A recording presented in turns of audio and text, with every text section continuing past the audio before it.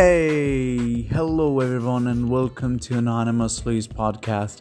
In today's podcast, we'll be talking about a very successful organization called SpaceX. And yes, as you guessed it right, SpaceX is owned by a very young entrepreneur and one of the world's billionaires. It's none other than Elon Musk. SpaceX was founded in 2002 by Elon Musk with the ultimate mission to make life multiplanetary.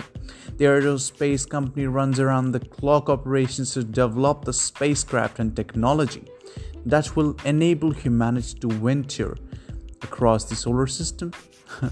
SpaceX had an incredible year filled with many achievements that the company has worked towards since its founding. From launching the first astronauts to space to performing the first high-altitude Starship test flight, SpaceX in Full Exploration Technologies Corporation, American aerospace company that was founded in 2002, as I mentioned before, helped usher in the era of commercial spaceflight.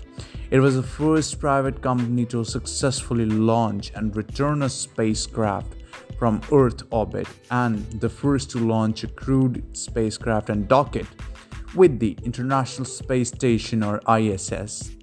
Now its headquarters are in Hawthorne, California. So if you guys are wandering in California, you can definitely go and see SpaceX. It's definitely one of the crazy infrastructural buildings in California, or probably the whole world, filled with technology. Now, SpaceX was formed by entrepreneur Elon Musk in the hope of revolutionizing the aerospace industry and making affordable spaceflight a reality. The company entered the area with the Falcon 1 rocket, a two-stage liquid-fueled craft designed to send small satellites into orbit.